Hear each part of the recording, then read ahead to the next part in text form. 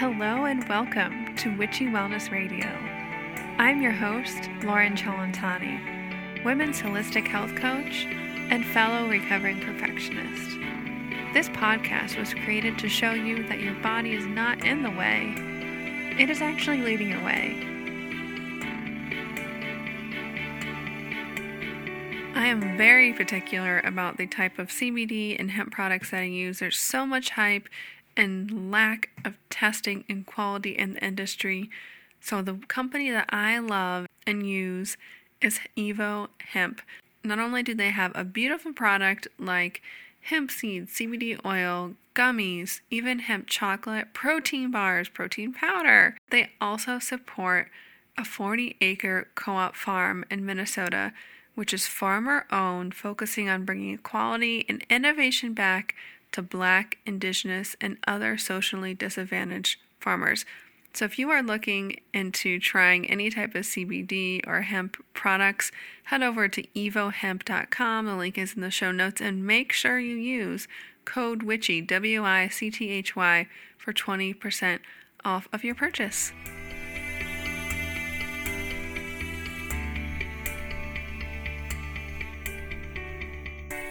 Hello, everybody, and welcome to another episode of Witchy Wellness Radio. Again, this is a show you learn how your body and emotions are not in the way, they're actually leading the way. And today, we're talking with Stephen Towill. He has been doing hypnosis since 17 years old and was an accountant for a large part of his life, but made the leap into hypnotherapy full-time, both clinical, anxiety, working with the emotional issues, as well as spiritual. And we'll dive into this and so much more. You can check out his website in the show notes for more information about his story, but we will dive into that very shortly. I'm very excited to have you on the show. Welcome, Stephen. Hi, Lauren. How are you doing? Wonderful. I'm ready to dive into all things hypnotherapy, past life, in between lives, which we talked a little bit off air. That's really interesting for us to possibly dive into a little bit later. But we always start off the show. I love hearing people's heroes' journeys of, how this work came into their own life. And it sounds like it's been such a part of you for a very, very long time. Could you give us kind of the abridged version of your story that led you to become this hypnotherapist and helping people all around the world today? Yeah. Yes, as a kid, I was very curious about the unexplained. I can remember reading a book. My dad had this big thick book called The Unexplained. It was a Reader's Digest book, and it was all stories about, Amityville horror, ghost stories, UFOs, everything unexplained. I just was fascinated as a kid. And then hypnosis, I think about 13, I saw it somewhere, and it just kind of piqued my curiosity, and I thought, what is this strange thing with the mind? And 17, I went to college, and first book I got at the library was trying to find something on hypnotherapy or hypnosis, because I was just thinking, what is this? And then from there, it's always been there in the background. I used to do a lot of past life regression. I think my very first subject was my 6-year-old brother. I was 17, he was 6, and he was giving me all this past life experience. This kid at 6 talking about, he wrote children's books. He was married with a child. He was worried because he had a skin disease and he was dying, and he was scared of leaving his family behind, and he was naming places. And so I just remember 17-year-old, 6-year-old brother, and thinking, wow, this is weird, this works. So when I recommend going and start playing about your 6-year-old brother's mind and stuff, but there was no internet back then. It was way back in 1991 or something. So I was looking for anything I could find on hypnosis at the time, and that probably led me into what I do today. Kind of took a back seat for quite a long time.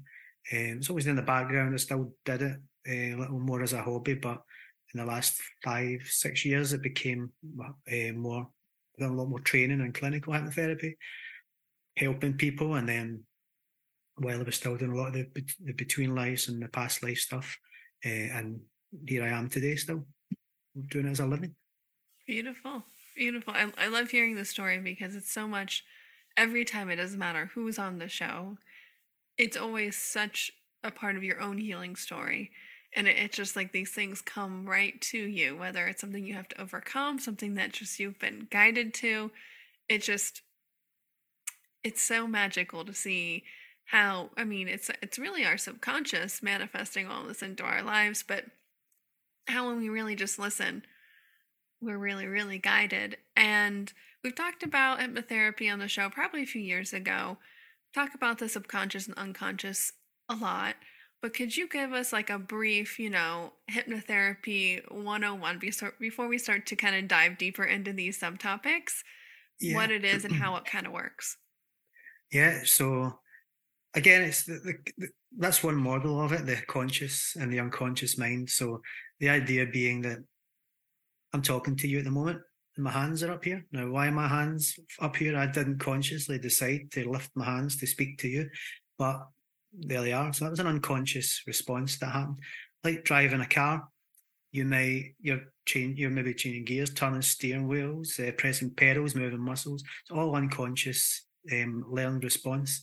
That's the idea that there's this part of the mind, a large part of the mind, that is creating all of this function. Our beliefs, our behaviors are all generated from this unconscious. And then you get your conscious awareness, which is the bit that's looking confused at my hands at the moment and thinking, why are they up there? So I guess what hypnosis is doing is it's a kind of a phenomena. No one really can explain it. They actually say if you ask 100 hypnotherapists what hypnosis is, they'll all give you different answers. But probably one of the most common answers is that it's a state of focus. So it's bringing focus to something specific about the mind and these unconscious processes. And I guess that's how people with, let's say you've got anxiety, then really there is some part of your mind that is worrying about something, it's anxious about some outcome or something may happen. So consciously, another part of your mind is even thinking, I shouldn't feel like that. It's not helping me. It's not conducive to my life. So in a way, it's a conflict. So with the hypnotherapy or hypnosis, it's really about focusing in on these elements in the mind. And by bringing focus to it, it brings it to the awareness where you can make changes or have experiences, understand spiritual aspects. If you think about people that meditate or channel, or they're again using some almost unconscious element of their mind that they're having to tap into to connect. So really, it's a horror. I don't like the word hypnosis because it comes from a Greek word hypnos, which is the Greek god of sleep, but it's not really sleep. It's actually it's more of an awakening. It's more of an experience. So some people may look like they're sleeping when they go sleep, but they're still aware. There's still an element there of awareness. So hypnosis for me is really just ways of tapping in to more of what the mind is and utilizing it, helping it, healing it, bringing experience and understanding. So that's a rough idea.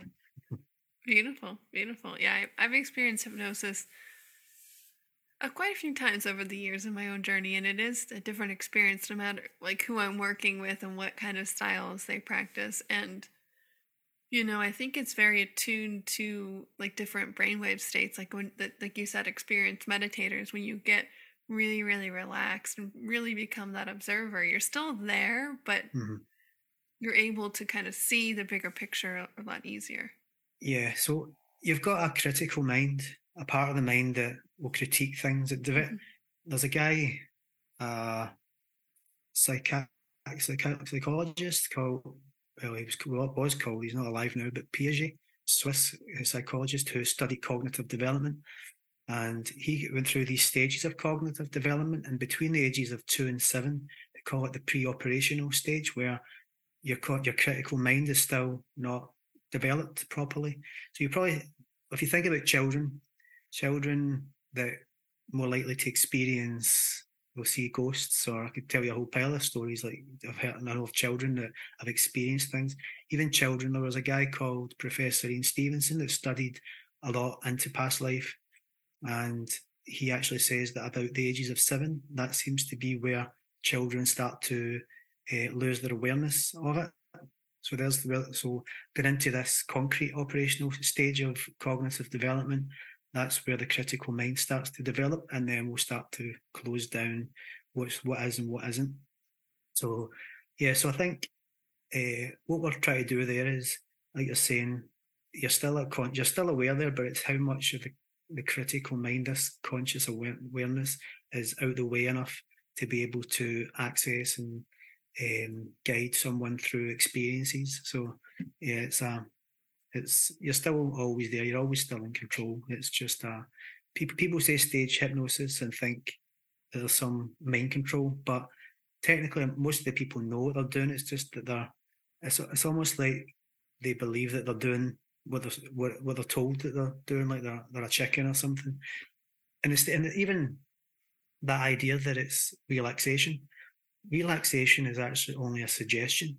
So it helps someone to just enjoy the experience. But if you think about a stage hypnotist, they've not got anybody relaxed. They've got them running about like lunatics half the time. So it's sort of, again, it's like it's not like the relaxation is almost like it's a suggestion that's been given just to help someone to let go a little bit and relax. Yeah, that's true. Running about the stage like a chicken. Yeah, that's not it's not very relaxed. Yeah. And growing up, like that's what I thought of hypnosis, you know. I didn't really understand the benefits, and the more I came across my own spiritual and awakening journey, you know, past life regressions, contact experiences, you know, past lives, and you talk about in between lives. Before we dive into that, you know, the more clinical side, you know, for me, it doesn't matter. I've realized that sometimes I'm like, well, what past life did this trauma or this block come from? And sometimes that's kind of held me back from actually taking a look at the deeper wound or the trigger or the block. Mm-hmm. So using hypnosis to get into this state, whatever, it's not a relaxed state, but this awareness, if you will, you're really able to experience the greater elements of who you are, as well as starting to overcome those blocks and expand your own your own understanding and knowledge, and kind of be able to see your greater purpose and your reasons for being. So more clinical side of things, let's dive into that. How does this kind of help? What can people come to hypnosis for if they're kind of interested? So I think the interesting thing about something like past life, and someone might think that they've got some unexplainable behaviour, belief, fear, whatever, and there's nothing really happened to them, so it could be from past life. The way that I see past life, and even your current life experiences, and how this fits into, I'll tie this to clinical hypnotherapy, but for me it doesn't matter too much about whether it's past life or current life. It's still a part of the mind. So we're sort of, I guess there's a wider consciousness, an accumulation of all experience. So there is sometimes people will come for a past life regression hoping to resolve some issue, like a fear of public speaking or fear of spiders or something. And they may think, well, I've got no rational reason. But the thing about memory is that we very rarely remember very much, and even recalling memories it's not the most reliable thing, because what you're doing is, there's a good saying, and I don't know who said it, but it says that the best way to preserve a memory is to never remember it, because every time you try to recall it, you'll be distorting it. And it's a bit like, if you think about maybe a car crash, and there's two statements taken from two people, and they can be completely opposing, even though both of them actually saw the same thing. So memories can be a little bit unreliable.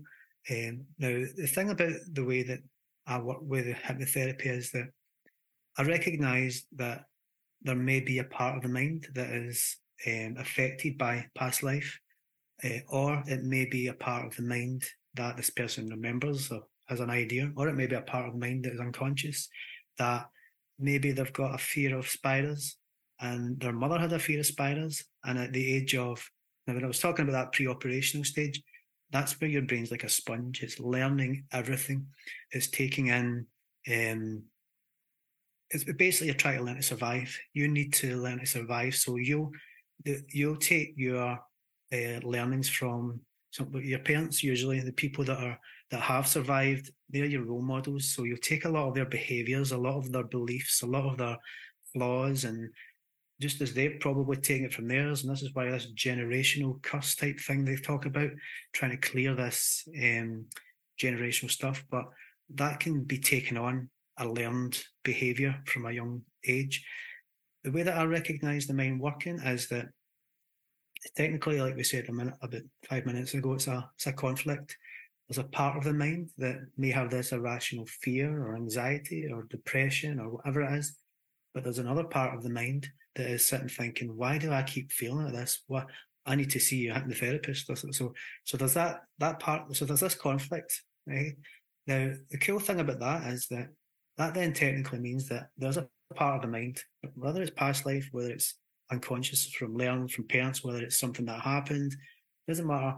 It's a part of the mind that holds a deep belief.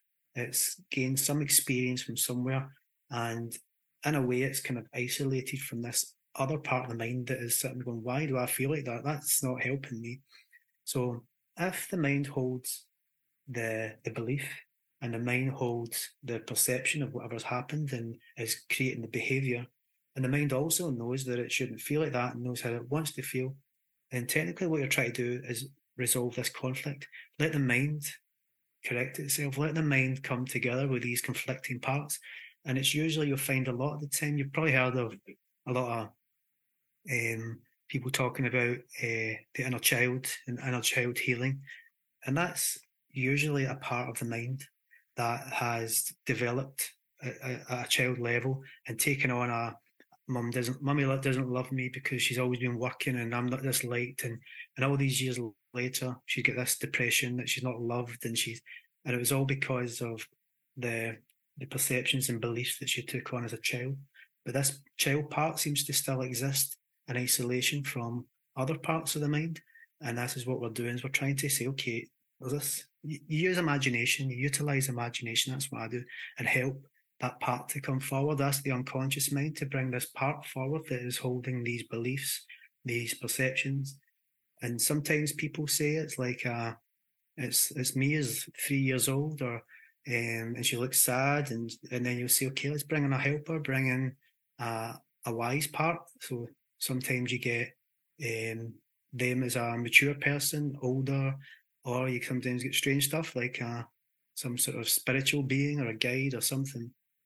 So I'll leave it to the mind. It can be, I've had metaphorical stuff like shapes and objects that have came forward as well.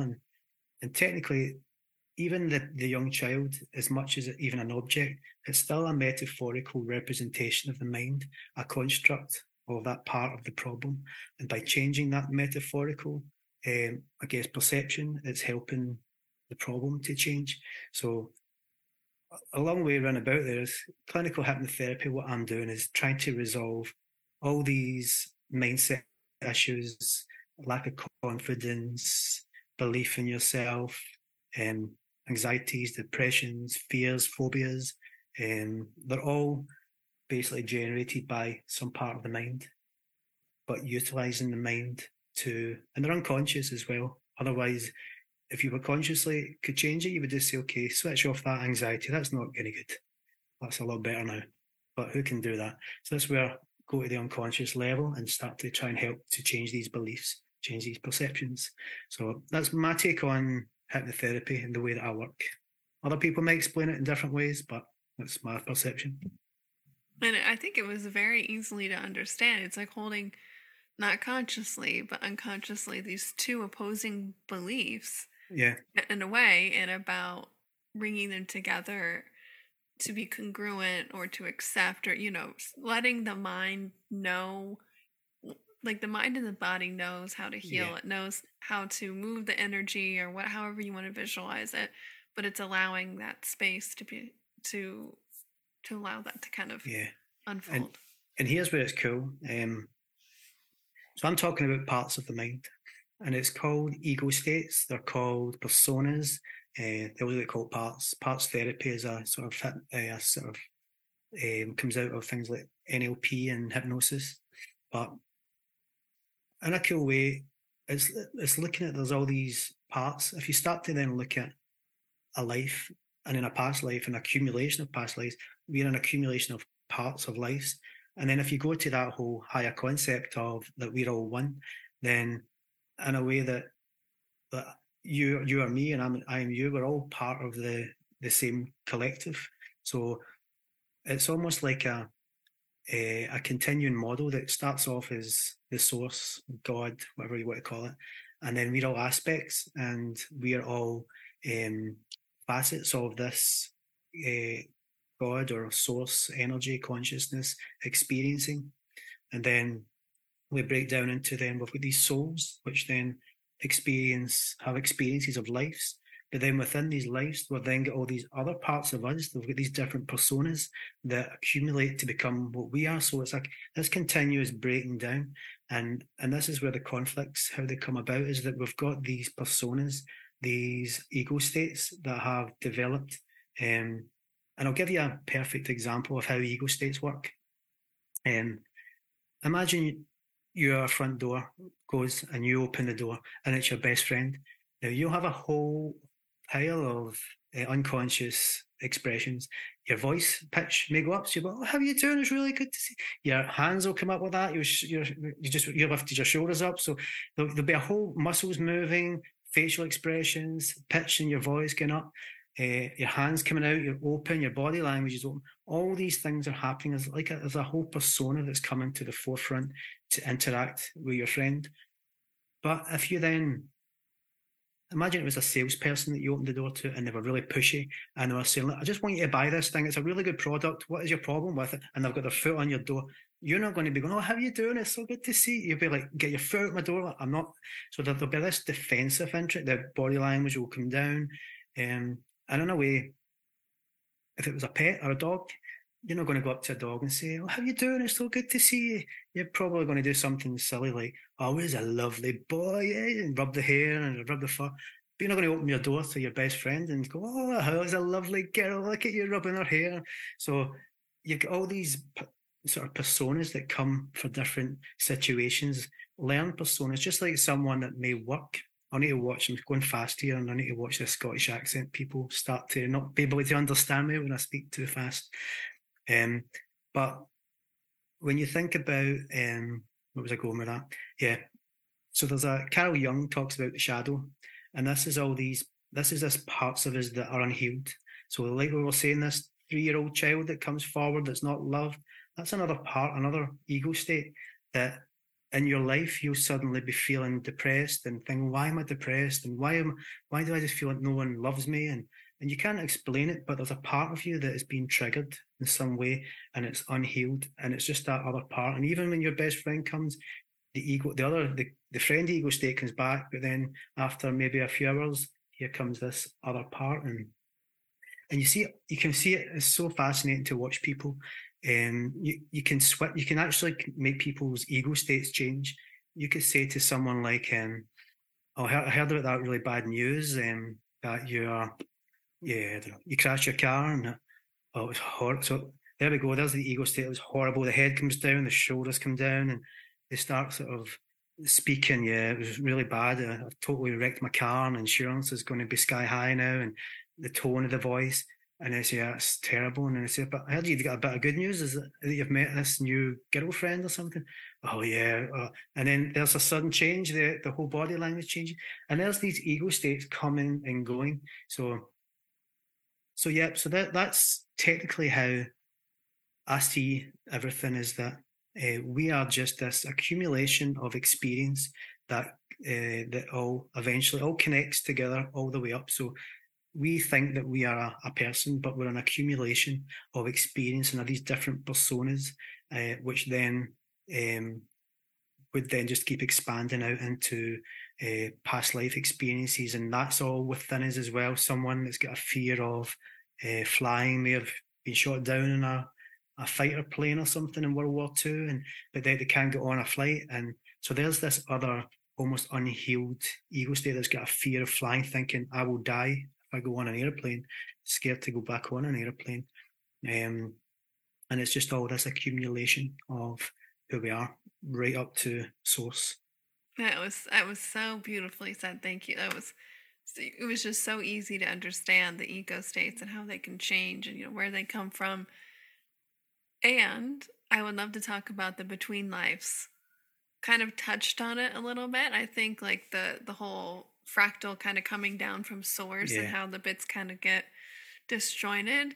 But yeah, what is this concept of between lives? I think everybody's familiar with past lives, but I would love to dive into between lives. Yeah. So the concept almost comes, it's actually, there was a guy called Dr. Michael Newton who wrote books and did a lot of research back in the 80s, and wrote Journey of Souls and Destiny of Souls, and he called it the life between lives. And he did something like 7,000 test cases over his career, and he tried to kind of do it in a sort of scientific way of just working with different people, and what was happening was that all these people were saying the same thing. So he stumbled into it by accident. I think there was some client that came to him, and they had this unexplainable issue that they couldn't seem to resolve, and he used hypnosis, and probably back then their sort of use of hypnosis was probably, I would say, probably primitive, because it used to take him hours and hours to do the sessions, and I think there's a lot quicker ways now, and there's so many. Hypnosis now comes from lots of different perspectives. Like even stage hypnosis now has people that are clinical hypnotherapists utilize some of the stuff that gets used on stage because it's quicker, and so that Dr. Michael Newton, he was taking people through past lives to help them, and then it was what happened then when they died, and as he started to go working with all these different people, they were all saying the same thing, that we are part of soul groups, that we have guides, we have we're here to learn, and that so he was getting all these different people saying the same thing. So between life to me I've shortened it, but it's I just call it between lives, and a lot of other people sometimes call it that as well. But it's technically what your experience is when you're not in a physical awareness. And again, this physical world isn't physical. This world is a energetic construct. Look at quantum physics; it will start going right away down. It suddenly becomes that there's no physical matter. Everything's energy. It's atoms to proton, neutrons, then down to quarks, which are events that are appearing and disappearing. So, and the atom, that's 99.999999996% space. There's no physical. There's nothing really physical. It's that we're here in some kind of perception, a constructed energetic experience where we can learn. We can go through the dramas of life. We can interact with each other and learn from each other and learn from our experiences. And that's what each of our lives are. When I do past lives, it all seems to be about, it can be the simplest and basic of life, but it may just be learning about love, learning about family, learning about being on your own and surviving on your own. It could be, there's so many, every life will have a different learning, and bring that accumulation of learning and experience to what we are. And this between life is really the higher level of looking at it. It's almost like the stage where you would be planning these lives, the part where you've got the higher wisdom and you're more aware of. Because here we've got this amnesia where we don't remember any of that just now. But for me, it's like putting on a pair of virtual reality goggles. You come into this game, and here we are. In fact, I put a lot of stuff on Instagram, and I call that a game. This is what it's like. We're learning. We're a little character bobbing along, and then it comes to a ghost, and it gets killed, and it goes back to the start. And you don't sit and go, "Oh my God, my little character's just been killed," and floods of tears. You don't get all that emotion. You just think, "Okay, let's start again." And I get stuck at that, so let me jump. Well, there we go. We're past it, up to the next level, and there we go. There's 2 more ghosts. Let's try jump. So you've learned a skill here. You've got jump, and you keep building this accumulation of learning until you master the game and you complete the game. And then you could turn around and be a guide to someone to say, "Oh, level 74, that was a tough one. Try doing something like this, and I think you'll get it." And then they'll master the game as well. So that's the between life. It's this where you go after death, or actually, I don't think it's where you go after death. For me, it's what you reawaken to. You reawaken to your more truer state of awareness, that connection back to source as well. Yeah. There's very much more than meets this reality. And I think when we sometimes are stuck in whatever we are in this 3D reality life we're living, for me to have that perspective of that bigger picture really helps to be put yourself off the hook and, oh, okay, what am I learning right now? Because I know I'm here for a reason. This is happening for me. Yeah, that's the best way to look at it. Okay, why am I going through this? What do I need to learn? Get me through this experience as quick as possible, because I don't like it.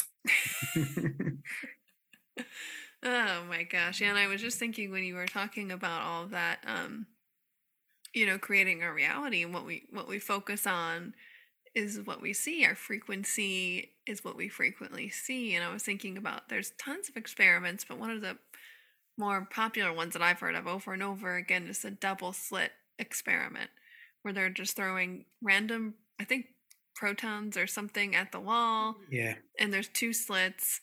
And when the scientist is actually watching it, that's when they actually change. They actually go straight through the 2 slits where they expected it would go. But when nobody was there, when no scientist was watching, they just randomly went all over the place. That's what blew science apart way back in the 1920s, when quantum physics started to come about. It kind of blew this whole understanding of physics as physical, isn't it? Physical physics.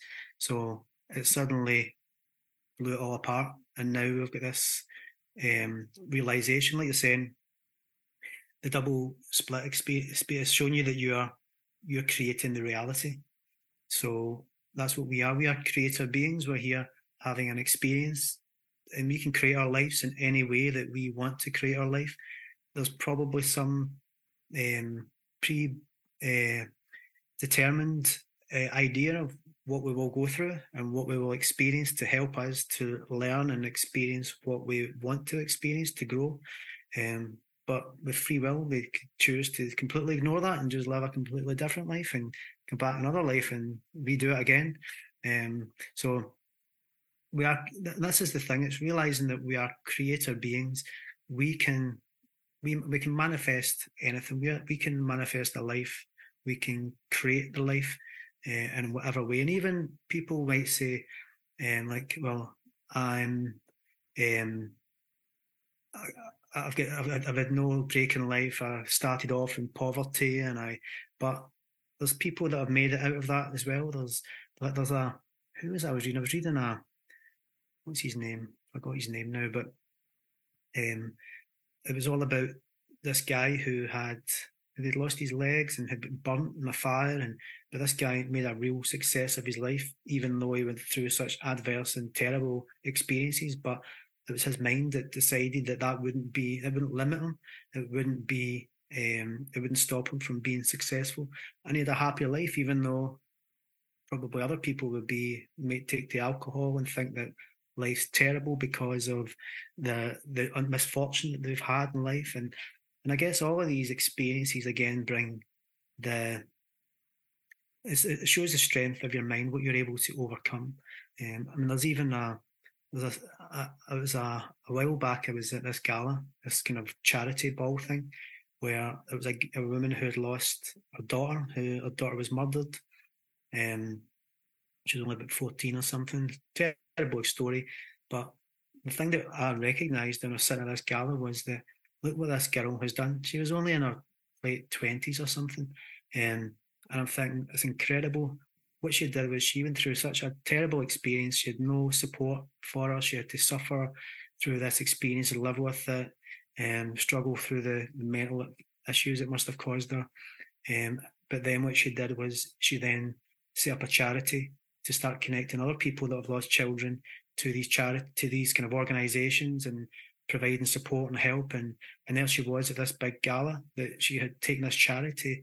Now, that was a horrible experience and a terrible experience, but out of that experience gave her an opportunity to almost And to remember, to shine, open up, to surrender, show what her soul is, trust, and create these amazing and let your body lead the way. this support network that she created, this charity. And this is something that you see from this between life state, is sometimes there's soul agreements made where it may be that, okay, your experience will be to overcome adversity and to try and overcome your challenges.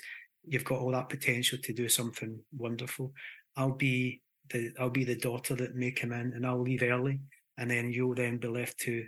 So sometimes there's soul agreements, and this comes through these books again, like Dr. Michael Newton, where these 7,000 test cases. It was a common theme that these people are saying that it's almost like the soul group make an agreement. They'll come down, and very often it's the same people, the same souls that will play different.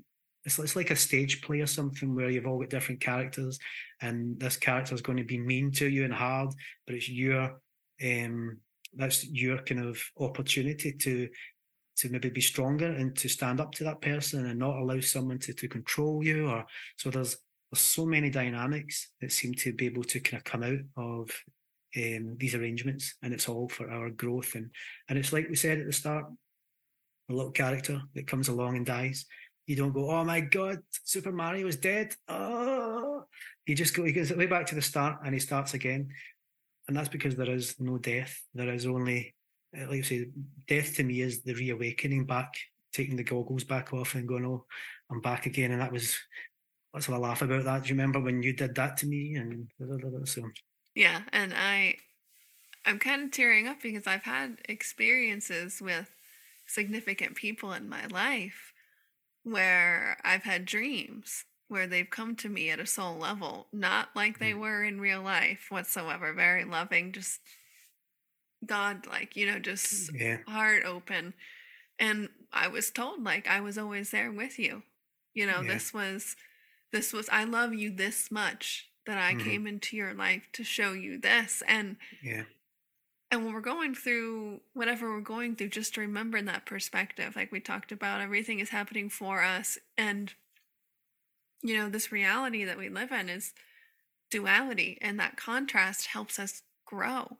That's what helps, like the schoolroom earth. That's what helps progress us. Our soul doesn't care. Like, it wants us to learn the lesson. We want to experience it all. In order to experience pleasure and the joy, we need to understand that pain as well, and knowing that we can manifest it. Yeah, and everyone may have different paths, so there is no right or wrong in this world. So it may be that someone is here to experience pure joy or to find joy from a bad experience, or it may be that someone's here to be the horrible person, to be nasty to someone, to help. There's another little story I tell clients sometimes to help them understand, and it's, imagine that there's so let's imagine this girl who is in a relationship, and the relationship's horrible. The guy he's very nasty. He is physically and mentally abusive, puts her down a lot, and she loves him. She believes that he is someone really good, but then this nasty side keeps coming. His insecurities all play out. And you could say to that person, what if I click my fingers and the whole relationship disappears? You're out of that relationship and you're just free to move on now without all this emotional stuff. And she would probably go, yes, just get me out of this. It's hell. I'm being physically abused, mentally abused. I feel so bad. But I feel this love that I just can't get away from him. So then imagine 5 years pass, and she's get out of that relationship eventually, but she meets this other guy, and this other guy starts saying things, nasty things, and he goes to hit her one time, and he goes, wait a minute, this is exactly the same situation as before. I'm not going down that road again. So she then moves on, and let's say another 5 years, she's now married. She's met this lovely guy who she's maybe got 2 children, and you could go to her then and say, in this 10 years time, say, do you remember 10 years ago I said, if I click my finger, all of that situation would disappear? What if I do it now and it all disappears? And she would think, that's who I am now. That's all my experiences have made me who I am. If I hadn't experienced that first relationship, then I might not have been able to avoid that second relationship. And then I could have been away down for a number of years with that guy, going through a horrible relationship, never met my current husband, and had these lovely children that I've got. So take all that away, and you take away all my experiences, all my learning, all the growth that I have went through to come to this stronger person that was able to even get out of that relationship in the first place. It was maybe really challenging and difficult, but she found strength within herself to get away from that relationship. So that's just one example of a million billion possibilities and what circumstances in life can be about. But that's just one to show you that sometimes the hard and difficult circumstances and situations offer you the greatest opportunities to grow and to learn. Oh, that's beautiful. And that was very similar to my story I was referring to too, of course. I was like, oh yeah, of course. But I think that's a beautiful way to start to close the show down. Was there anything else, Stephen, that you feel called to share or wrap up before we start to say our goodbyes? Not a lot. I mean, there is so much you can talk about here. Even some of the experiences that you then get from this between life. It doesn't even need to be Earth lives. It could be all into all the other stuff that so you've heard of all these concepts. I don't like them because they get branded a lot around, and star seeds and light beings, but the concept is that we're not always necessarily just a human being, but we can be other experiences. We can experience in different places, and maybe even have been and are here helping. So yes, it's a big topic. We could probably spend hours talking about all this stuff and how the whole spiritual concept of it all, but I think we've covered quite a little bit. I think we managed to get most of it, some of it in. Beautiful. Yeah, we're just going to have you back on and dive deeper into all that spiritual aspects as well. But thank you so much, Stephen, for coming on here and sharing your heart and your wisdom with us all today. We close this show out the same way every single week. How may we, as the listeners, as a huge act of gratitude, be of service for you in return today? Okay. Let's say that's a question. I'll just wait and see what pops into my mind. And 2 things pop in. One is, I guess, for me, I guess what I do is I share a lot of stuff. So if it's similar like Instagram, it's just Stephen Towill _hypnotherapy. I share lots of fun, comical memes, spiritual memes, positive memes. So things about my sessions. So what I do is I pretty much use Instagram to share a lot of funniness and joy, and I think so. I guess what you could say is look at some of that stuff that will help you. That will make you laugh. That will bring joy to your life every morning. Funny stuff. But I think really of all the things that I've ever learned, it's simple, and it's love yourself. Make sure that you love yourself and look after yourself, but then help others. And it comes to that. Have you ever heard that little story about on an airplane? If they always say if the cabin loses pressure, you put your oxygen mask on first. Otherwise, if you turn around to help someone else, you could lose consciousness, and then nobody gets helped. So it's always about loving yourself and looking after yourself. And then when you can do that, you can help other people as well. So it's to share that. It sounds corny, love or something, but to share that, love for yourself and then share it with other people. And I think that is the key thing, is to help me, help yourself, because when we all help ourselves, we help the collective and we all elevate together. Amen. Amen. I know it is so cheesy that a lot of people talk about self-love now and all that kind of stuff, but really that's the answer. That Yeah, really, really is the answer. And that is doing, I don't want to say the hard work, but looking inward too. Loving yeah, yourself enough to say, hey, there's something up. I might need yeah, help, hypnotherapy or whatever it is for you to show yeah. up to love yourself and to know yourself at a deeper level. 100%. And when we do that, then that's where we can help other people. Some people jump in to help other people without helping themselves, Yeah. and they'll struggle because they've not healed, they've not overcame their own challenges, and it'll give them a difficult life probably. But they might even bypass helping other people by not helping themselves as well. But to remember that we're here as to experience and to learn and to grow, and that's the main thing. But then we can share that. We share when we've healed ourselves, when we love ourselves, then we'll come from a place of love. We won't come from the insecurity. We won't come from the fears and fears are the big things that hold us back from, like we says, creating the lives that we want. So we can work on that and resolve our fears and resolve our things that are blocks and things that hold us back. Then we can share that and help other people to then elevate as well. Yeah. Yeah. All of humanity, all of consciousness starts with us because we're not just the ocean, one drop in the ocean. We're the entire ocean in one drop. Yeah.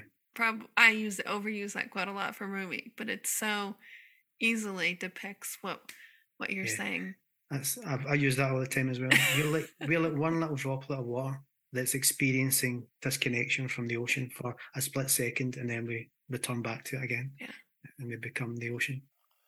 Well, on that note, we're going to drop this episode back into the ocean. Thank you so much, Stephen, for coming on here today. It was such an honor and pleasure to talk with you. You too, Lauren. No, nice. Thanks for having me on as well.